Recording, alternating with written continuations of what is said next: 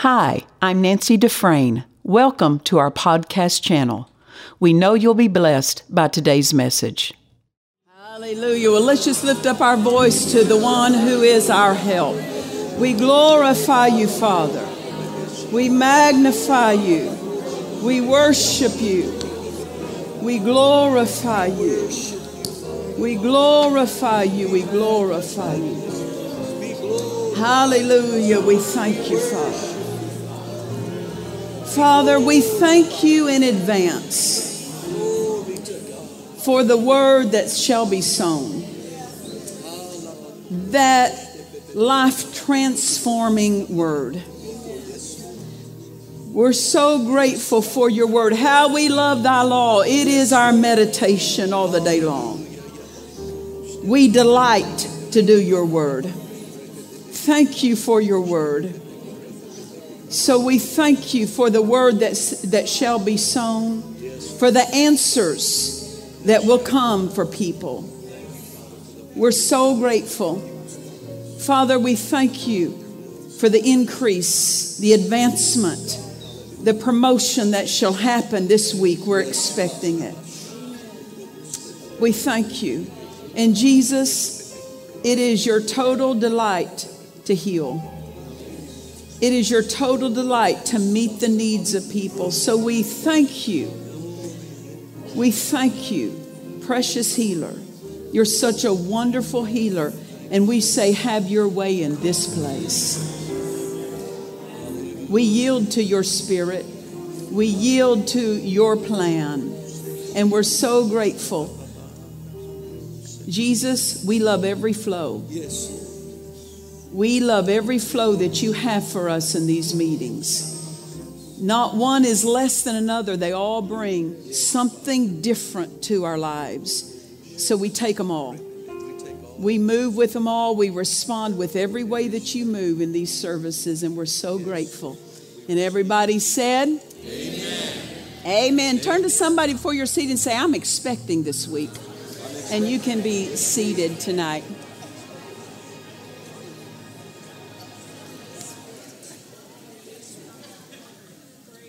Hallelujah. Turn with me to 1 Peter chapter 2 tonight. Anybody ever heard of 1 Peter 2:24? Anybody ever heard of it? Let's go there. 1 Peter chapter 2, verse 24. Hallelujah. Thank you, Father.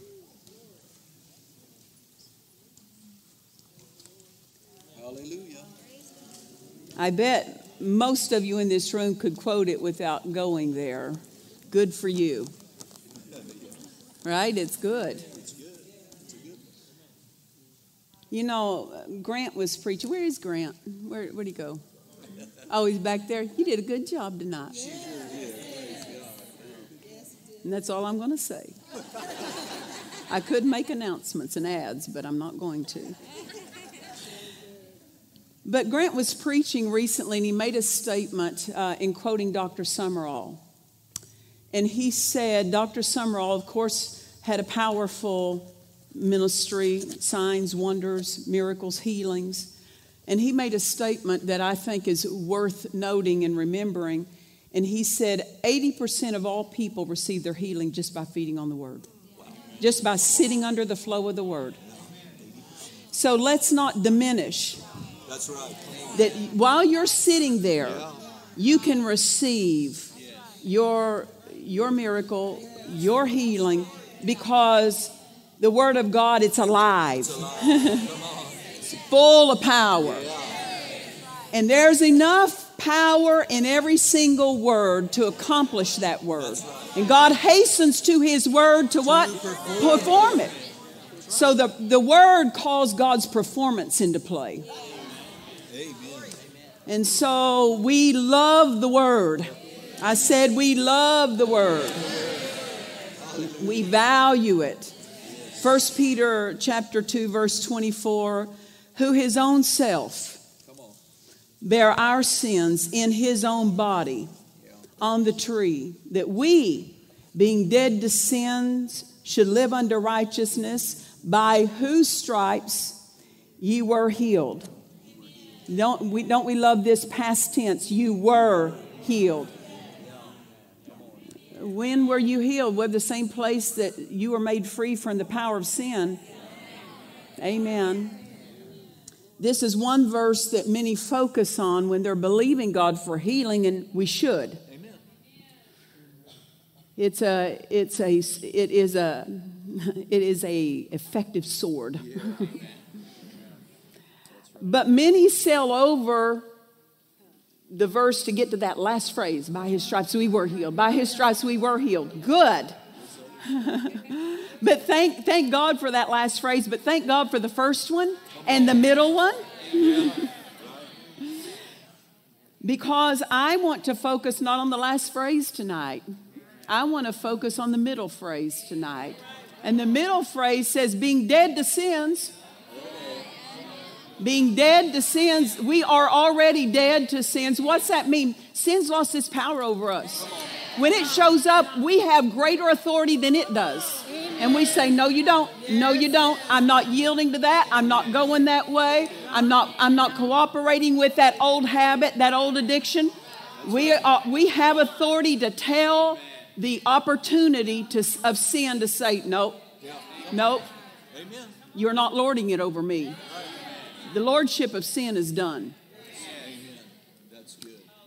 And so being dead to sins, you're dead to it. I don't care if you just got born again 5 minutes ago, you're dead to sins. It's no longer pushing you around, no longer your master. And you say, well, it doesn't feel that way. That's why I'm here to tell you, so you'll get it in you. Being dead to sin, look at the next word, should. Should. Meaning this isn't automatically the way Christians are living. This is the way they should live. How should they be living? Live unto what? Righteousness. Yeah. There's a way every believer should be living. And it's unto righteousness. We cannot ignore this phrase of the verse just to skip over and get to the last phrase. Because there's a reason this phrase precedes the last phrase. Very good. There's a divine order to this. So we should live under righteousness. Well, how can we do that? Because religion will teach you that we're not right. You know, our righteousness is of rags, the filthy rags. Those kinds of statements. We're not talking about a natural ability on our own to accomplish something worthy of God's attention. That's right. That's right. Righteousness simply means right with God. Jesus made us right with God. Are you right with God tonight? Yeah, you're righteous. You're righteous. We aren't right or righteous with God because we did everything right. Amen. We're right and righteous with God because Jesus did everything right. So when the devil tells you, if you trip up, because I've had it to where when you trip up and the devil will say, you know, now you have to accept a measure of defeat because you missed it. Right. That's what he'll tell you. And I remind him, all that means, devil, is I qualify for a Savior. It's another reminder that I qualify for a Savior. And I've got one, devil. And you don't. Amen. Romans 5:17. Go with me if you would. Romans 5, verse 17. Thank God for the word. We're becoming skillful at resting in who we are instead of trying to be something more on our own ability. Romans 5:17, for if by one man's offense, talking about Adam's, death reigned by one, much more they which receive abundance of grace, that's us, And of the gift of righteousness. Righteousness is nothing earned, it's a gift. And with that abundance of grace and the gift of righteousness, we reign. We reign in life by one, Jesus Christ. So what's it mean to reign in life? That means over circumstances. Circumstances show up and you say, I'm master over you. Jesus made me master over you. Now what we need to do is become masterful with our masterful position. That's right. Being skillful. Amen. And it's called being skillful. That's right. Amen. Verse 18, therefore, as by the offense of one, judgment came upon all men to condemnation, even so, by the righteousness of one, the free gift. That's what I want you to see. Free gift. Free gift, not earned gift. Free gift came upon all men unto justification of life. Now let's go back and we look at 1 Peter 2:24. Being dead to sins, should live unto righteousness. Live drawing on the free gift. Spend the gift. Yeah, that's good. Spend it. Spend that righteousness. Every single day of your life, spend it. Have you ever seen, you see what the young people do today? They'll get a, supposedly a stack of money and go, With our righteousness, And we bear fruits of righteousness by spending our righteousness. That's good. And the word says that God is glorified that we bear much fruit. What kind of fruit? Fruits of righteousness, as well as prayer fruit, love fruit, faith fruit. Also, the word speaks of fruits of righteousness. In other words, because you're right with God, go to God and lay hold of things and bring back into this realm the fullness of that realm and change this realm. That's called fruits of righteousness. Because you're right with God, you can come boldly to the throne of grace that you may obtain mercy and find grace to help in the time of need. You couldn't do that if you weren't made righteous. But when you realize it's not because I've done everything right that I come boldly, it's because the gift is mine to spend. Amen. Hallelujah. So when it says being dead to sin should live under righteousness, that means we're going to have to be mindful of that righteousness. We're going to have to call that understanding to the forefront when we're faced with something that challenges that. Amen. Very good. And accuses us of being something else. So this is telling us how we should live, not how we're to try to live. This is not a trying situation. We're not trying. Amen. So we should live under righteousness. Why? Because he's talking about living a lifestyle that depicts the righteousness that is already yours. Excellent. Yeah. Amen. That people need to know when they look at your life. There's something else you're drawing on. Something else you're spending than what they're drawing on and spending. I want to read that verse, that portion of the verse out of two different translations. The Common English Bible says this: He did this so that we might live in righteousness, having nothing to do with sin. Having nothing to do with it. So instead of struggling against sin, tell it, say, I have nothing to do with you. I have nothing to do with you. Then God's word translation reads this way: Christ carried our sins in his body on the cross so that freed from our sins, we could live a life that has God's approval. Wow. So what is the life of righteousness? It's the kind of life that has God's approval on it. Amen. So again, when we read 1 Peter 2:24, who his own self bare our sins in his own body on the tree, why did he do this? So that we could live a life of righteousness too. Amen. Thank God, so we could be healed. But you notice the way of living precedes him telling you about the payment for your sickness and disease that's been made. He also paid for your manner of living. Amen. Amen. Oh, that's good. That's good. Hello. He paid for us to live. Our lives should not look like the unsaved neighbors. We shouldn't have the same issues, same problems, same squabbles, same fussing, same fighting. No, because Jesus paid for me to live a life that's pleasing to the Father. Very good. So first, he bore the price. Second, he offers us and gave us the gift of the kind of flow that's going to give us the best life. And then third, then after that, he says, by whose stripes you're healed. Amen. So notice this, what prefaces being able to receive in fullness Yeah. the health that belongs to you is the kind of life you're living. Hello. It's connected. It is connected, Pastor. It's connected. And Dad Hagin made a statement.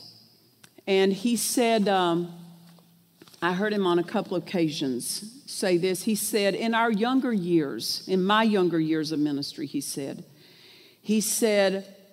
we did not see in the church. Now, there were people that would have physical conditions. He said, I don't mean to say they weren't, but he said they were not the terminal, threatening, life destroying illnesses and that ran rampant. He said that I'm seeing today. He said the healing lines look different today than back then. Yeah. Wow. Amen. Now, see, that's somebody who has been on the front. He's had the front row seat for decades. And he observed that there's a difference. And then he followed up with this and he said, well, that is because back then people lived holier lives. What's that referring to? This that we just read. How you should live.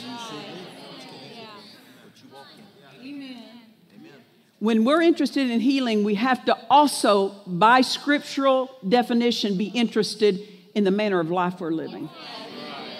That's right. To address our healing, we're going to have to address our life of righteousness. We are made righteous, but are we living the righteousness we have been made to be? Amen. That's right. Because he said should live unto righteousness, meaning this is not automatic just because you're righteous. That doesn't mean you're living a righteous life. That's right. That's right. Gotta live it out. Walk it out. Amen. That's right. I want to quote something that F.F. Bosworth wrote in his Christ the Healer book. He said, while we rejoice in miracles, we remember that they are only external manifestations of 1,000 times greater and more precious miracle that has transpired within the sacred chamber of the inner soul. The inner cause is so much more precious than the outward effect of healings and miracles. External results, the healing, a miracle manifesting. External results are like figures in a bank book that show that you have gold deposited in the bank. The gold is more valuable than the figures. Amen. What is worked on the inside when we are coming into and lay hold of a life of health and healing, there is a work that has to happen in the spirit of man to come into the fullness of what has been provided for. Amen. People cannot walk in the fullness of health ignoring a life of righteousness. That's right. The life of righteousness paves the way to the healing flow. There's a reason it's listed before, by whose stripes ye were healed. It all belongs to you. Healing absolutely belongs to you, just like righteousness belongs to you. But living a life of righteousness is what keeps the healing flow unhindered. Amen. That's right. That's exactly right. Amen. Praise the Lord. So to live a life of health, to receive healing, is going to put a demand on your spiritual life. It's going to put a demand, not just on your natural body getting something. It puts a demand first on the spirit of man because why? Healing is spiritual. It's not physical. It shows up in the physical, but it's spiritual. Why? Because it flows from a spiritual source. That's right. Oh, good. Preaching good. Amen. Remember, Jesus told, there was the man that was laying by the pool of Bethesda, had laid there, and he had been in that condition for 38 years, and Jesus came up to him and says, do you want to be healed? And he says, well, I have no one to put me in the water, because remember, an angel would come down at an unappointed time and stir the water. The first one in got healed, and Jesus said, do you want to be healed? And he says, I have no man to put me in the water. And so Jesus said, take up your bed and walk. And he did. He picked up his bed and he walked. And of course, the religious leaders saw him on the Sabbath day carrying his bed and didn't like it that he was healed on the Sabbath day. And all they got tripped up with was, he's carrying a bed. They missed the big point. Exactly. Put your eye on the wrong. They missed the big point. So many people really miss the big point. But let me tell you something. The wonderful thing about healing is it works a deeper walk with God in you. Amen. Amen. Amen. So Jesus later that day found the man in the temple. Now we see something about the man. When he got raised up, the first place he went was the temple. He didn't go back to the honky-tonk, didn't go to the bars, didn't go to the movie house, didn't go to the pub, didn't go to the dancing juke joint. He didn't even go home. He went to church. Now we see something that draws the compassion of God when there's a hunger in somebody that they want to know and they want to have something. He sees that. So Jesus finds him in the temple, and then he's telling him how to keep what he just got. Go and sin no more. Lest the worst thing come upon you. He was teaching him how to not lose this wonderful miracle you just received. So was Peter. He's telling you how not to lose out on the flow of healing. You should live a life of righteousness. That's awesome. Praise the Lord. Hallelujah. Jesus, now let me read it to you. Exactly the wording Jesus said to the man, behold, thou art made whole. I love that word, whole. He said, sin no more, lest a worse thing come upon you. So notice this, he connected his wholeness to his lifestyle. Come on. Very good. We don't have a right to disconnect it.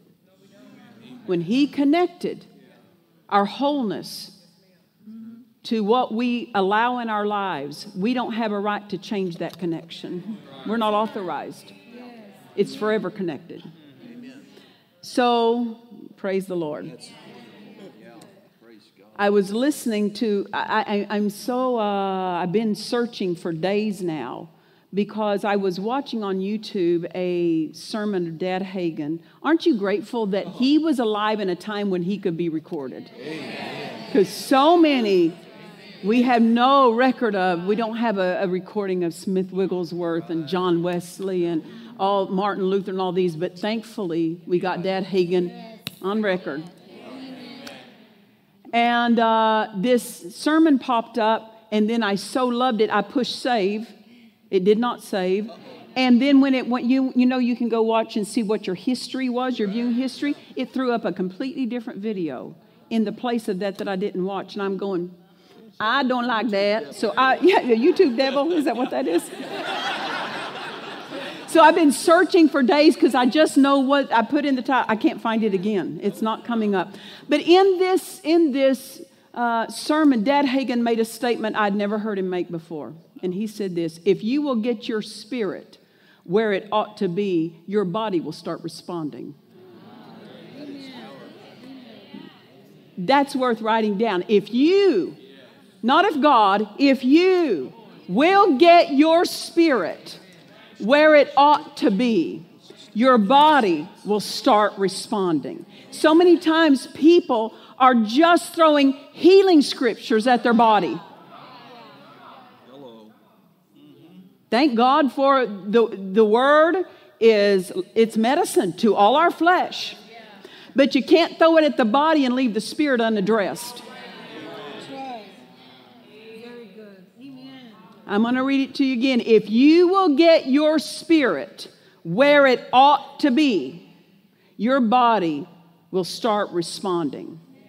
You say, well, where should my spirit, when you say where my spirit ought to be, what does he mean by that? Your spirit knows.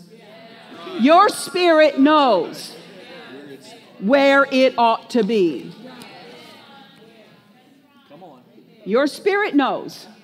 Check your heart. I found out this. Anytime I missed God, I knew where I missed him. In here, I knew where I missed him. I didn't have to go pray for 3 days. I didn't have to have somebody call me out and prophesy. I was there when I disobeyed. I knew where I missed it. That's it. That's it. I was there. I can't act like I don't know what you're talking about. I was there when the Spirit led me. Don't you sit and laugh at me. You're the same way. You know, you're in here. You know where you missed it. Now, many people don't want to acknowledge that.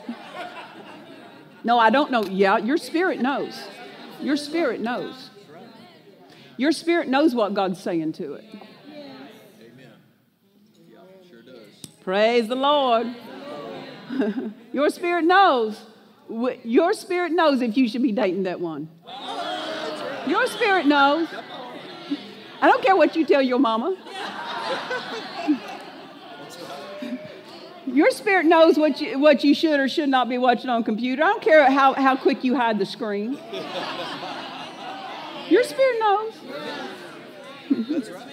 So when he said if we would get our spirits where they ought to be, your spirit knows where we ought to be. Because where we ought to be is not out beyond where God has led us. Amen.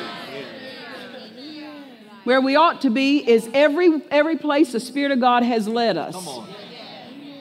We have faith for it or he wouldn't let us there. That's right. That's right. He's not going to lead you out beyond your faith. So if he led you there, you got faith for it. Get there. That's right. Amen. Amen. Amen. That which God has for us flows through our spirits into our bodies. Now, I'm just referring to healing. When you need healing in your body, it doesn't just show up in your body. It first moves through your spirit into your body because healing is spiritual. Everything that flows from God is spiritual. Prosperity is spiritual. Prosperity doesn't just show up in your wallet apart from flowing through your spirit. Come on.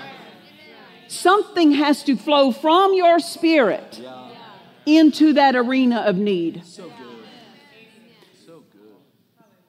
Amen. Amen. So what's this mean? When you have a need in life, start looking what needs to be dealt with in my spirit. Because this arena of my life that needs a flow, that flow is going to come through my spirit. And so many people go right to the mind. Or they go to their family and they start talking it out. That's not where the source of power stems from. Come on. Yeah. Amen. Is any among you going through a test or trial? Let him pray. Do something spiritual. Prayer is a spiritual act. You're talking to God. So he said, is anyone afflicted? And it means going through a test or trial in James. Is any among you afflicted? You're going through a test or trial. He said, let him pray. Let him talk to God. Let him do something spiritual, not something natural. Because there's not help in the natural for that affliction. The help is in the spirit. So get your spirit moving. Talk to God about it. Get your spirit engaged. Get your spirit involved. Don't just run to that mental help. There's no help there. Not divine help. Amen. So anything you receive from God is received first in your spirit. It's received first in your spirit. Mark 11:24, what things soever you desire. When you pray, believe that you receive and you shall have it. This is where a lot of people miss it. They think the word receive means a manifestation. It doesn't mean manifestation. What things soever you desire, when you pray, believe you receive it with your spirit, and you'll have it. It'll manifest. You have to receive it with your spirit. How do you receive with your spirit? It's called the hand of faith. And you can tell when your spirit laid hold of something, and you can tell when your spirit didn't lay hold of it. You're quoting, and it's just falling flat. Why? Because it's not your spirit's not hooked to that thing. Just the mind. Amen. So when people need healing, deal with your spiritual life first. Go to your spiritual life first. Turn here and ask yourself, what's God been talking to me about? Very good. Ask yourself, what has God been talking to me about? Because he's not going to leave you out on where your spirit ought to be. Yes. Or what you ought to be doing with your spirit, or spiritually speaking. He's not leaving you out. Your spirit knows. So what is God dealing with you about? Well, Pastor Nancy, it's not a big deal. It's the little foxes that spoil the vine. And don't dismiss it just because it seems like something little, because by paying attention to what he's dealing with you about, your healing's connected to it. Your answer is connected to it. Your help is connected to what he's talking to you about. And have you ever noticed you go and you say, Father, I'm having a financial need. And all of a sudden you're praying and praying, and all that comes up is how you treating your spouse. No. Father, I got a bill here, Father. I got a bill. But see, sometimes you got a bill with God. You got a bill with God. Come on. That he's wanting you to pay that thing. How do you pay it? Obey him. Obey him. And you go, no. You understand, God, I need this bill paid. He said, I do understand. That's why I'm talking about your marriage. You know, what's this main highway out here? 60. What direction is it going? Because this girl don't know direction. Don't ever tell me go south. East or west? I said, you better do left or right, because Jesus only know left or right. He said, don't look to your left, don't look to your right. He didn't say don't look to south or north.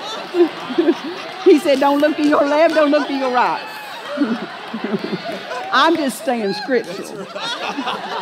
So which direction does it? West, east. Okay.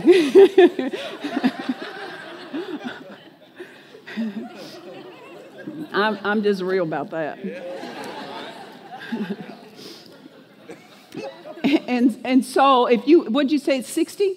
Would 60, if you want to get on 60, sometimes to get on 60 East, you got to go an access road that's taking you south. And you go, wait, I don't want to go south. I want to go east. Just get on the access road. Right. If you'll follow it, it will eventually put you on the one you're taking, right? That's what God does. You're trying to talk to him about finances, and he gives you an access road.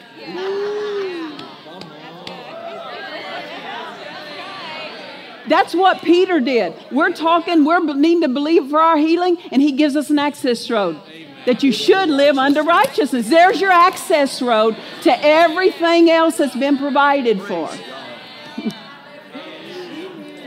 Praise the Lord.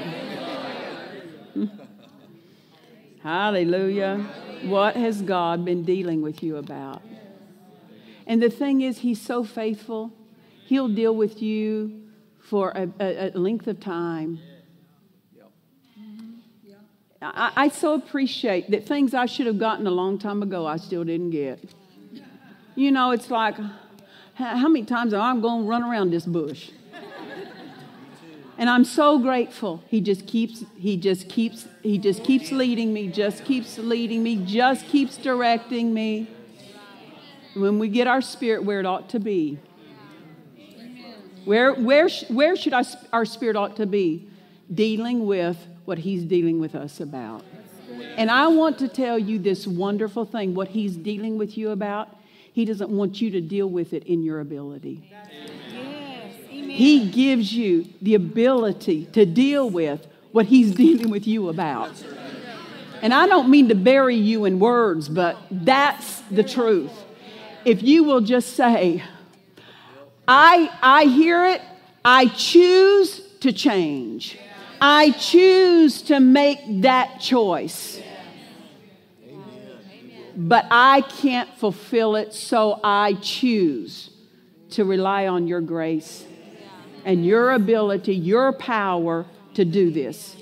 Because the devil will point at how you've tried for years and years and years to change something, to cause you to get discouraged, to turn you in upon yourself. How many times does he do that? Turns you in on yourself, accusing you, condemnation, guilt. Anything that puts you down is the devil. Anything.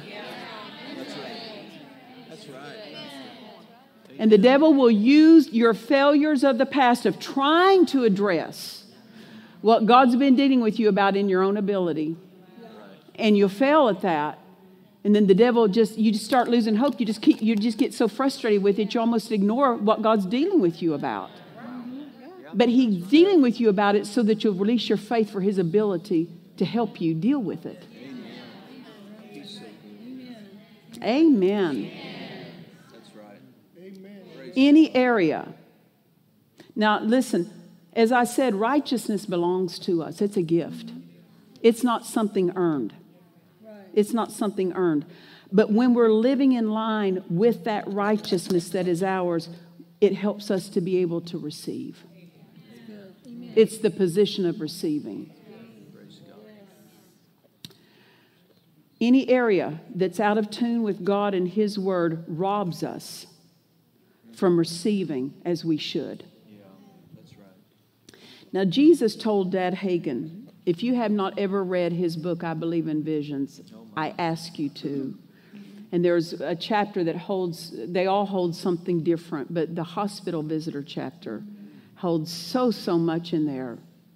When Jesus came in an open vision and sat down and talked to Dad Hagin face to face for an hour and a half. And I'm for time's sake, I certainly am not telling the whole of it. But Jesus said this. He said, it's not my will that any of my children ever be sick, ever be operated on, or ever have an accident. Now, that doesn't mean he's telling you not to ever be operated on. He's just saying there's something best. But then Jesus followed up with this. He said, but not all my people are in position to receive my best. What positions us to receive his best? That we should live under righteousness. Yes. Amen. Amen. Since healing is spiritual, our spiritual lives have to be in order to receive his best. That's right. Amen. I'm giving a short list. Some of you pastors could probably take this and do a longer list, but I'm going to give you a short list just of things that came up in my heart of dealing with things that we have to address to make sure our spirits are in order. Amen. Very good. For our spirits to be where they should be. Let's give ourselves a checklist. Amen. That's going, if we're not, and I'm going, just for a minute, I'm just going to get on the negative side of it, not to push you down, but to make it so clear. That if we're not, this is how not to live righteousness. Right, there you go. Amen. Number one, first and foremost, neglecting or not being interested in feeding on the Word. And not giving the Word first place in our life. You cannot live the life of righteousness that belongs to you outside the Word. You have to be inside the Word, and the Word has to be inside you. Amen. That's right. How do you get the Word inside you? Not just reading it, meditating your way through the Word. God said something to me years ago. He said, talk to me about my Word. Interesting. talk to me about. Don't just read it. Talk to him. Meditate. Have a conversation with him. Let it be driven down into your spirit. Until it's driven down into your spirit, it won't be a live thing for you. It comes alive in your spirit, not your mind. Why? Because there's no faith in your mind. And the faith has to be mixed with that word for it to produce and profit us. So we have to drive that word into our spirit through meditation. That means we have the privilege of disciplining our thought life to think on what the word says instead of just thinking about what Aunt Rose did to me and what Uncle Tom did that, and and they forgot my birthday, and and I didn't like that Christmas present.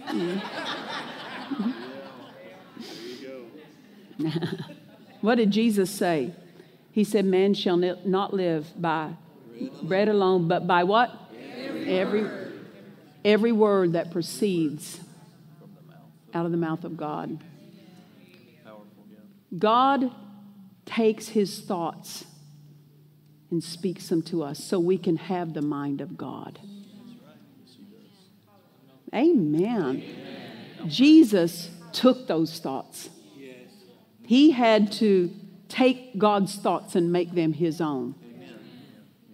He wasn't just born with all that. He stripped himself. He came in the form of a man. He had to go through the same processes we do. He had to renew his mind. That's called renewing the mind, taking on the thoughts of God. In Proverbs 4, verse 20, my son, attend to my words. When I read this word attend, it always speaks to me, put your attention on my words. You've always got your attention on something. Learn to discipline your attention. What are you thinking about when you're driving down the road in that car? When your mind is free to grab hold of anything. Yeah. Where are you taking it? Discipline it to put your attention and your focus on the word. My son, attend to my words, incline thine ear unto my sayings. Let them not depart from thine eyes. Keep them in the midst of thine heart. For they are life to those that find them. Look at this. And health to all their flesh. So how we treat the word, whether or not we're attending to the word, will show up in our health. There you go. How we're treating the word will show up in our health. What a statement. Absolutely. Amen. And we can gauge how we're treating the word by looking at our health. Yeah. Praise God. The word is food for our spirit. Our spirit needs feeding. It's also food for the mind. The word's food for the mind, absolutely. But if we're not feeding our spirit, you know what else isn't being fed? Our faith. Because our faith is in our spirit. So if we're robbing our spirits of the word, we're robbing our faith of fuelings. Amen. Come on. If we're being ruled and led by something other than the word, circumstances, feelings, emotions, the past, human reasonings, our spirits are out of order. Yeah, that's right. And what did Brother Hagin say? When you get your spirit where it ought to be, your body will start responding. When we put the word in its rightful place, in our life and in our attention, our bodies will start responding. Amen. The second thing that we need to pay attention to, we can be feeding the word in our spirit, but second thing, we still have to exercise our faith. Yeah. We have to use our faith. Just because we're feeding our spirit doesn't mean we're using our faith. What did Paul say? He said, examine yourself to see whether you're in the faith. You can have faith and not be in it. That's right. You can have a car and not be in it. You can have a house and not be in it. You can have faith and not be in it, not be using it. Just because you have it doesn't mean it doesn't go into operation automatically. Amen. So our spirits not being where they ought to be can be from just not using the faith we already have. The next thing that can cause our spirits to not be what they ought to be is a neglected prayer life. Why? Because the Word says praying always with all prayer and supplication in the Spirit. It's not talking to ministers there. He's talking to his children. And then in Colossians 4:2, it says continue in prayer and watching the same with thanksgiving. What's he talking about? A lifestyle. A lifestyle. A lifestyle. Get into the habit of just talking to God all throughout the day, all throughout the day. Smith Wigglesworth made this statement. He said, if I'm not walking and talking with someone, he says, I'm always talking with my Father. He had trained and disciplined himself that he didn't just let his mind wander. He used times that he was alone to talk to the Father, turn his attention there. That keeps us filled up. It keeps us getting that feeling every day that we need. Amen. Hallelujah. Then the next thing that's in keeping with that can cause our spirits to not be where they ought to be is just not living full. Not living full. We're commanded to be filled. Ephesians 5 and verses 17 and 18 says, wherefore be ye not unwise, but understanding what the will of the Lord is. So notice what Paul called unwise. Not understanding the will of the Lord for your life is you're unwise. Verse 18, and be not drunk with wine wherein is excess. Meaning this, you're just going to take a little bit of wine, it will always lead you to excess. Wine will not leave you at a sip. It says wherein is excess. Excess is built into that thing. And it'll take you there. Amen. We should be living under righteousness. And be not drunk with wine wherein is excess, but be filled. That's not a suggestion. Be filled. If I say go in there and get your room cleaned up, that's not a suggestion. Be filled. Not a suggestion. It's a command. Be filled. Amen. Be filled with the Spirit, or as Dad Hagin brought out from another translation, it says be being filled. Meaning this, we're not to live on yesterday's feeling. Every day it's a fresh. Every day it's a fresh infilling. It's not maintaining fullness. It's topping off every day, topping off. And just keep flowing, just keep flowing. Very good. Hallelujah. Amen. Be not drunk with wine wherein is excess, but we could say this, but be filled with the Spirit wherein there is no excess. You're never going to go too far. You're never going to get too much of the Spirit. Know this, fullness is a condition for ongoing victory. You can't have ongoing victory apart from fullness. Fullness is a condition for ongoing victory. And I will tell you this, difficult things are made easy in the flow of fullness. Yes, ma'am. Yes. Very good. Amen. If you will practice fullness, nothing else satisfies you. You're not content any other way. Fullness of the Word and fullness of the Spirit. And then it goes on speaking to yourselves in psalms, hymns, and spiritual songs. That's one way of fullness. That's one way to fill up. And we don't have time right now to teach on that. But something else I can tell you this. They were all filled with the Holy Ghost and began to speak in tongues. If you'll speak in tongues, make it a practice of your daily life, it'll keep you in the flow of fullness. Amen. Driving in your car, speaking in tongues.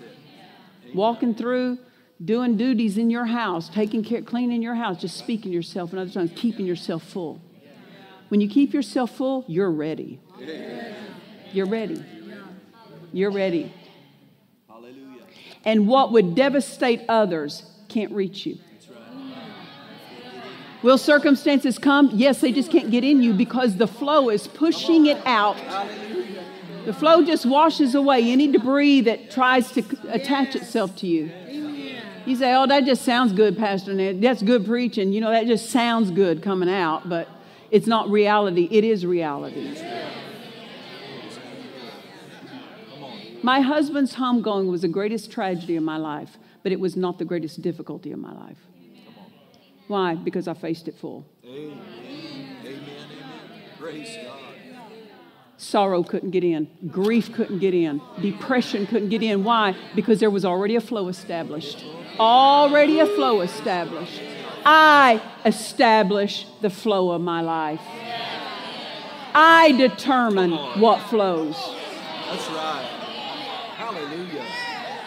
That's it. You decide what's your flow. Amen. You decide. Come on. Amen. That's it. Yeah. The next thing that will keep people's spirits from being where they ought to be, not walking in love. Grant was talking about it. Not walking in love. When bitterness, offense, unforgiveness, ill will, strife comes, all those things, they're robbing us of health. Why? Because a life of living as we should, a life of righteousness is also a life of the flow of love. And Dad Hagin used to say this to us, and I tell you, it is your checklist there when he said, every step outside of love is a step into sin. That's right. Come on. Praise the Lord. Yeah, praise God. The next thing that will keep us from our spirits from being what they ought to be is letting fear and doubt into your heart. Letting fear and doubt into your heart. Remember when Paul told Timothy in 2 Timothy, and I just quote it to you, you can write down the passage the reference if you choose. 2 Peter chapter 1 verses 6 and 7, Paul wrote to 2 Timothy chapter 1 verses 6 and 7, Paul wrote to Timothy and he said this, wherefore I put thee in remembrance that you stir up the gift of God, and the Amplified says, which is that inner fire, which is in thee by the putting on of my hands. Verse 7, for God has not given us the spirit of fear, but a power and love and a sound mind. What's going on? We know what's going on with Timothy. He's yielded to fear. And it has shut down the gift. It's shut down the gifts inside him. And he's telling him, deal with that fear. Deal with that fear. It's not about if you will stir yourself up. Amen. Dad Hagin was telling about years ago there was a pastor's wife, and she was diagnosed with a terminal condition. And Mom and Dad Hagin knew this couple, and they agreed that they would go, and this woman was really within just hours or a couple of days of dying. And they went to the home, and they stayed there in the home for several days with the pastor and his wife. And they just spent a couple of days just praying for her. And nothing was happening. Nothing was changing. And Dad Hagin hit up on the idea. He said, I think we're working on the wrong end. We're working on the sending end. We're trying to get God to send something. Yeah, right. He said, we need to be working on the receiving end. Our end. Not occupied with what God's doing on his end, but occupied with what are we doing on our end. Boy, that's right. That's good. So he goes into, because he says, I've never prayed this long without getting an answer. Amen. Now see, you can track your prayer life in a situation like that. You know, wait a minute, this has been going on too long. I'm going to have to address something different. So they go in that morning, and Dad Hagin shares with the pastor and his wife. She's laying there on her bed. I believe, he said, I've never prayed this long without getting an answer. And he said she started crying, says, oh, it's me, I know it's me. And she says, I missed it. I should have done, there's so much I should have done better. I could have done better. He said, sister, that's not it. Right. What a help that was. Just someone, when your mind is overwhelmed and everything you feel is against you, and somebody says, that's not it. Because you're already not listening to what's it or not it, because she's overwhelmed. How wonderful. Dad Hagin, just those words. That's not it. He said, sister, we all should have done better. Amen. Come on. That's not it. Because the devil is always handing in your mind reasons why you deserve a measure of defeat. Right. He'll always give you a reason. And Dad Hagin says, no, he said, we need to work on the receiving end, not the sending end. And he said, for example, he said, if we had a radio and it's not getting a signal from the radio station, he says, we don't call down there at the radio station, say, you need to fix your tower. He said, no, we adjust our knob on our end so that we can dial in. That's what really Dad Hagin meant when he said that you got to address what's in your spirit, then healing will come. Amen. When you get your spirit where it ought to be, healing, dial it in. Right. So they're just praying around her bed with this fresh approach.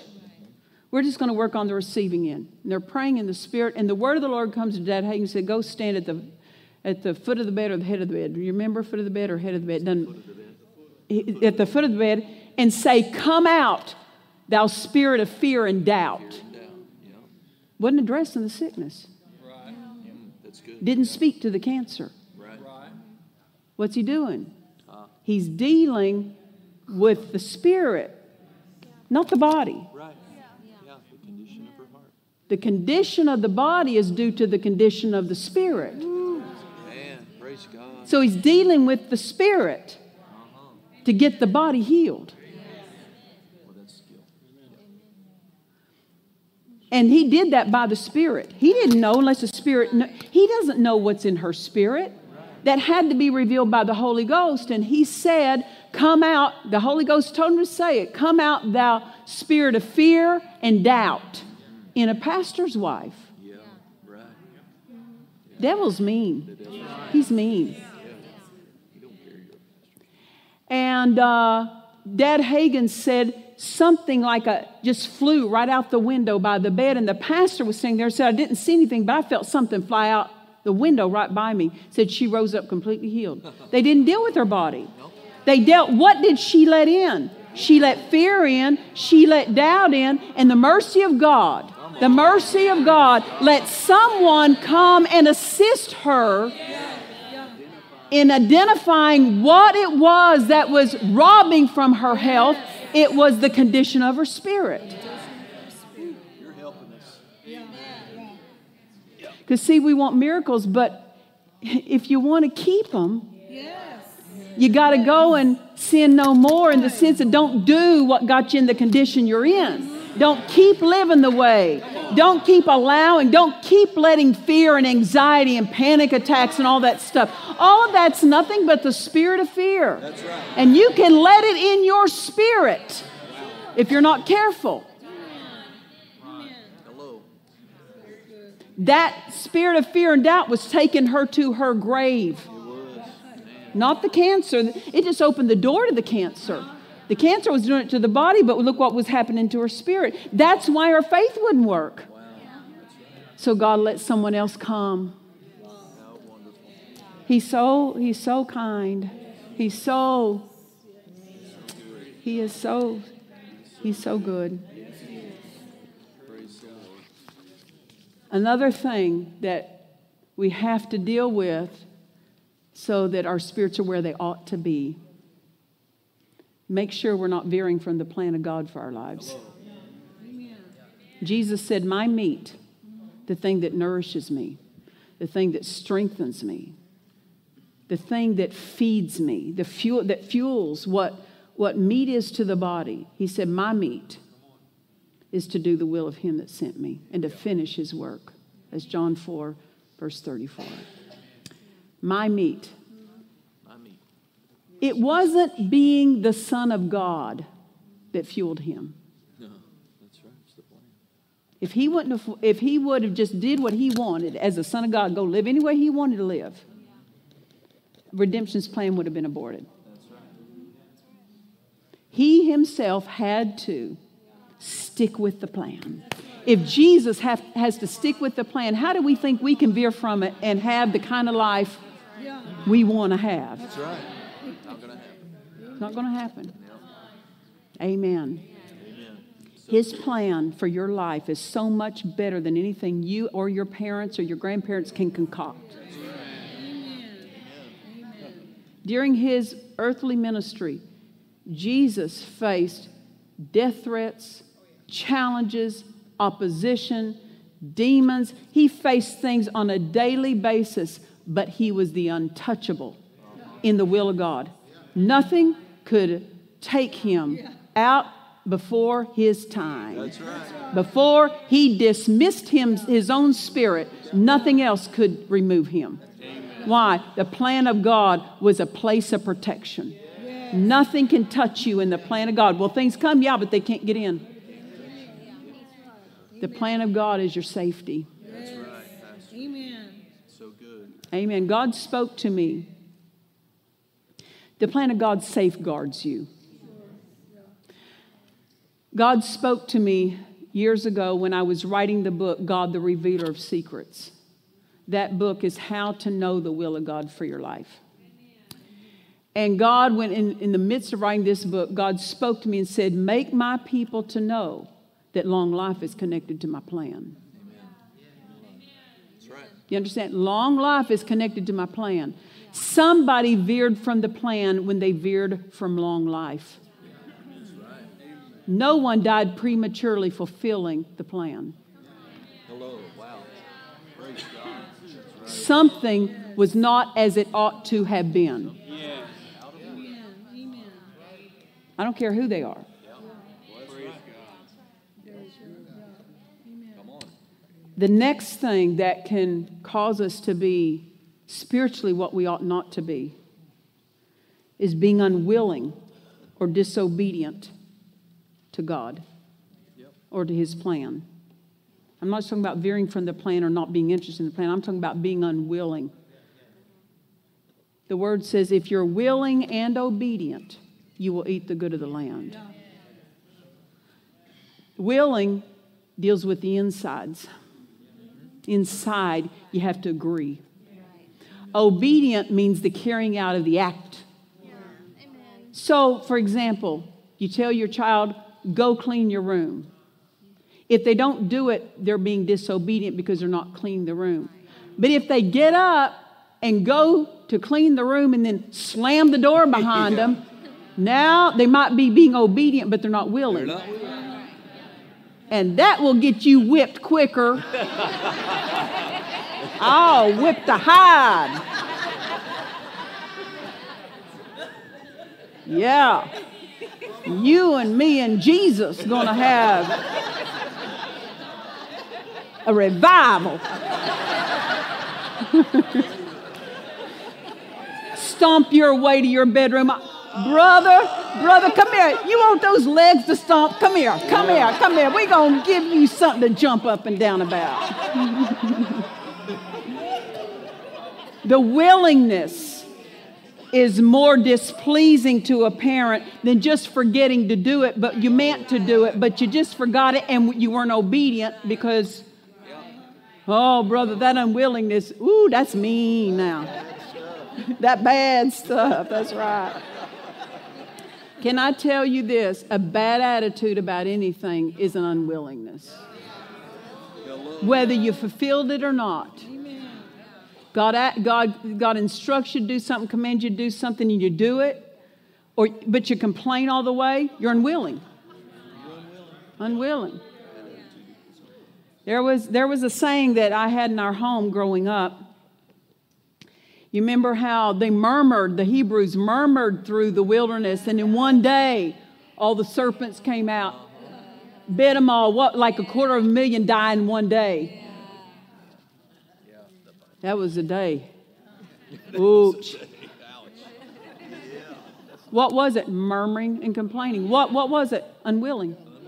In here, don't agree. To gripe about your boss.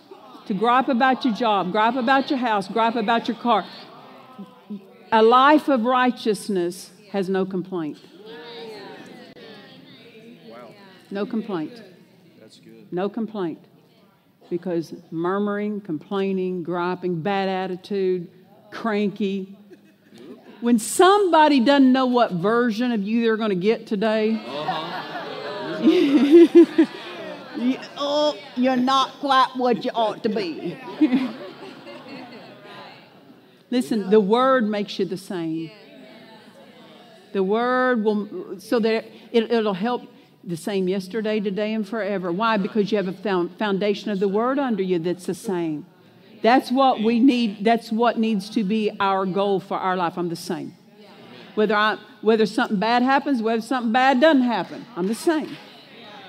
Why? Because the one I'm trusting is the same. The one who's going to get me to the other side of this is the same. So I can be the same. Amen. So in that one day, they were murmuring and complaining. They were complaining about the way, the path, the journey, the route God led them on. They were complaining about it. What they forgot, that way was authored by God. And when you find fault with the God of no fault,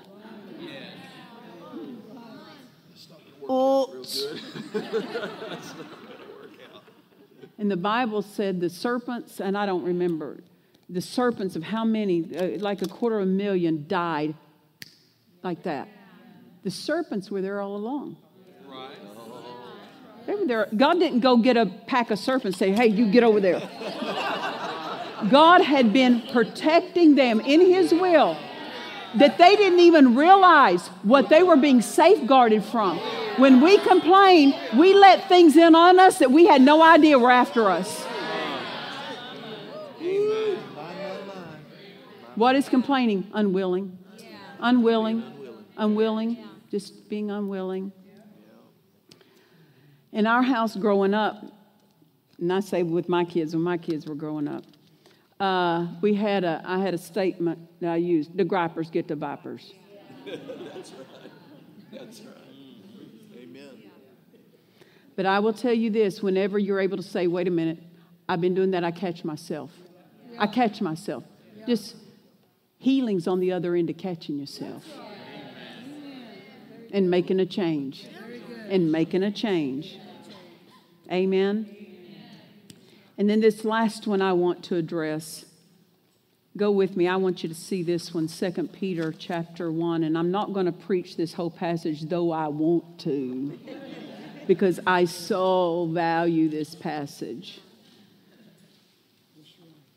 2 Peter chapter 1.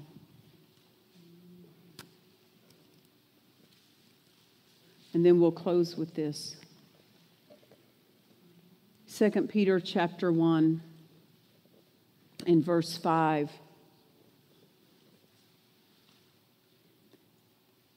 And beside this, giving all diligence, add to your faith. Look at this. Your faith needs something added to it. That's right. Why? Because your faith is one ingredient in the life of righteousness. But there's other ingredients. So it says, add to your faith. Why? Because your faith can't accomplish what these other things are to accomplish that have to be added to it. Faith is not a substitute for any of these things. Amen. That's right. Add to your faith virtue. Now, in other passages where you see this word virtue, it's translated power. In this passage, it's translated moral excellence. Gotcha. Moral excellence. Add to your faith moral excellence. Moral excellence. And to moral excellence, knowledge. And to knowledge, temperance. Temperance means self-control, discipline, restraint. And to temperance, patience. Patience is not just putting up with something. It's joyfully waiting. Right. Amen. Very good. And to patience, godliness or godlikeness. And to godliness, brotherly kindness. How you treat the brethren. So it's connected with your faith. How you treat the brethren is connected to how well your faith will operate. That's good. That's right. And then to brotherly kindness, charity, or love toward all men. But this is what I want. So it does matter. It's interesting. He singles out the difference between brotherly kindness and love. Yeah.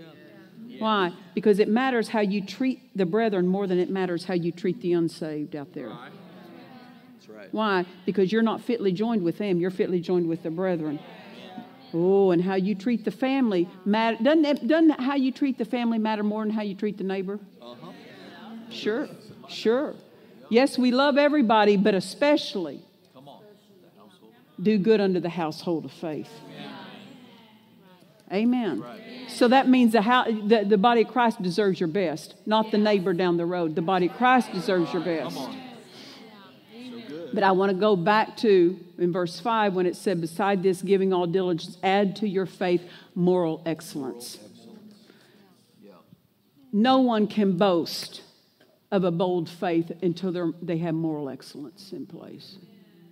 Yes, ma'am. Being less than morally excellent will destroy your faith. Wow. Hello. Because faith doesn't run with immorality. That's right. That's right. It runs with moral excellence. Amen. I don't care what is legislated is lawful. God is a God of morality. He's a moral God. And just because legislation calls something moral, it's what does God call moral? Amen. These are things that ought to be addressed. Why? They have to be in place for healing. Healing to be maintained even. If someone laid hands on you, but there was not moral excellence in place, Yeah, good luck with that. yeah, the devil comes back and brings 7 more wicked than himself with him. And the last condition is worse than the first. Yeah. Thank God for Peter when he said, who his own self bear our sins in his own body on the tree, that we were dead to sins. Why? So we can live unto righteousness. By whose stripes ye were healed. Now healing will work. Now, amen. Now healing will be received. Praise God. A life of righteousness is what's to be focused on. That's in here. That's in your spirit. Amen. When you address what's in your spirit, out here gets fixed real easy. Real easy. Real easy. Amen. Are you helped tonight? You say, well, I came for a miracle service. There it is. There it is. That's your miracle attached to that. Because it doesn't do you any good for you to receive something and not know what's connected to the receiving. Amen. I love the word. Don't you love the word? Stand with me to your feet. Father, we love your word. And Father, you said that those who are blessed are the doers of it. So we purpose not to just be hearers, but to be doers. And Father, we pay attention. What have you been dealing with us about? We address that. And I would encourage you, let me encourage you, during this week, we're going to have day after day after day. You're just saturating just a concentration of the word. And this is the time to really pull yourself aside as much as you can and put in place these things that we're talking about. Go home tonight and say, you know what? Let me make a list. What can I right now recognize? Not because I heard a voice, not because I had a dream or I had something spectacular, but there's just a knowing in here. In here, there's just a knowing that this isn't pleasing, or this needs to be addressed, or this can be made better. Listen, there's a lot of things that can be made better in all of us for the rest of our life, but only address what He's addressing. Don't be pulling up a bunch of junk He's not brought up, because what He's brought up is enough for you to deal with. Don't get into the mental arena and start adding your list of stuff. Go to your heart. What is he spotlighting because he knows you're ready to deal with this? If he's spotlighting it, he knows you're ready to address this. You have the faith to address this. You're graced to address this. So I'm just saying, turn to your heart. And what are the things that he's been dealing with you about or talking to you about or stirring in you? Make a list. And then look at that every day and say, this, Father. This, Father, is what I make a priority today, what you're dealing with me about. Amen. Because he's interested in your success. And he won't deal mindlessly with you about something. He intends for you to arrive at the fullness of the victory he's made yours. Amen. Are you helped tonight? Are you helped tonight? Where's Grant? Is Grant somewhere? Grant, where are you? Come up here. Let's just sing something and worship the Lord tonight. Hallelujah. We thank you, Father. We glorify you. We magnify you. We thank you.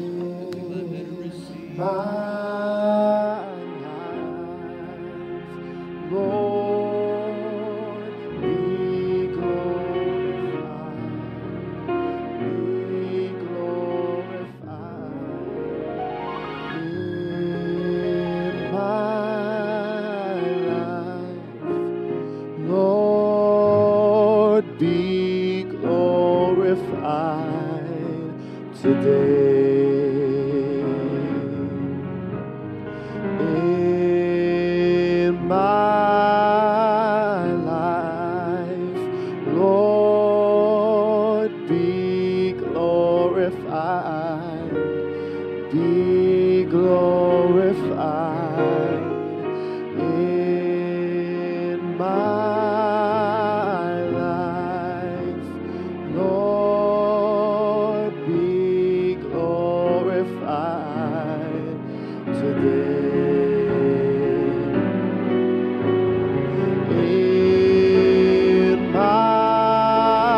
life, Lord, be